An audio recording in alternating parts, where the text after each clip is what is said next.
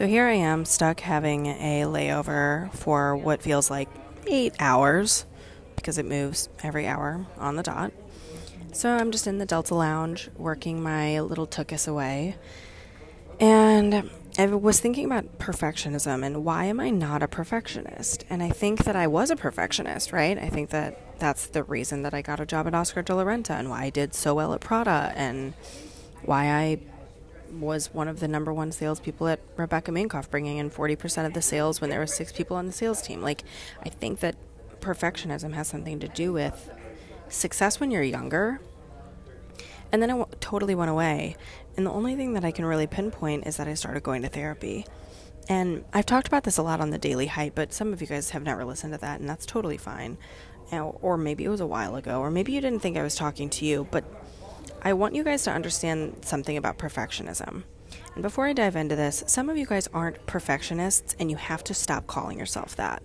There's a difference between knowing the hex color that you want and not stopping until your finger scrolls on the right yellow versus I will continue to hurt myself in an attempt to punish myself from something younger in life. And this is what I was taught, is that when we are younger, 7 and below, that creates every single insecurity basically for life. So here's the thing. Someone in your life made you feel like you had to amount to something. And that may be in a small way. It didn't have to necessarily be that you had to be like the next Elton John. But I mean more like that you had to, maybe that you had a dance recital and they didn't come. Or they didn't watch and they were like looking off into space, or that they were laughing with someone else. Or maybe you killed in a basketball game, but they were like, you could have done better, right? Maybe there was a sibling that, like, every time you got really good grades, they got better grades. Maybe there was somebody that you really fell for who was like, if you do this, then I'll like you. And then you did it and they still weren't treating you well. There's something about, these formative years when we get something in our head where it's like output equals input, aka if I do this, I get this. And that's just simply not the case. Because I'll tell you what, I'm a 0% perfectionist, and if you ask anyone who's worked with me, they know that. I'm not at all a perfectionist. You start listening to podcasts about true business founders, they're not perfectionists. None of them. I would argue they don't have perfect products.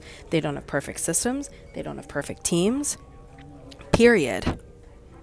Because it slows you down. And what are you actually trying to achieve by perfectionism? Because you are not trying to make your business better. You're trying to hurt yourself. You believe you're deserving, and I'm not a therapist, but like this is definitely what I learned myself through therapy, is that I was told like perfectionism is just a way of self-harm. It's a way to say you deserve this. You've done something wrong.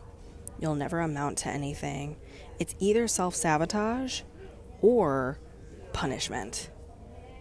And if you try to take a look at like what you're punishing yourself for and what you feel like you are to blame for something big, even if you don't actually think it, but your subconscious might, or if you really start to pay attention to like who you're actually trying to impress, and it's probably that person when you were 6 years old, fix that instead of your perfectionism.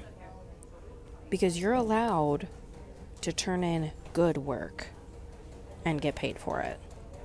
Versus perfect work 3 weeks later because you were still trying to get that one particular corner right. You know what I mean? I just wanted to put that out there. Now here's the thing. Perfectionism makes a lot of people successful because they are meticulous. You look up Phineas. I don't know if you guys know anything about Phineas, Billie Eilish's brother. That guy's a fucking perfectionist. It works for him. He's trying to get the exact right audio. But he even lets himself stop. He even says that's good enough. And he wins Grammys. So maybe this doesn't apply to you. Maybe you take this with a grain of salt. I'm not a professional. What the fuck do I know? But I see you guys. I see some of you guys claiming to be these like perfectionists who are doing, like, I care so much. No, you don't. No, you don't. You're trying to hurt yourself.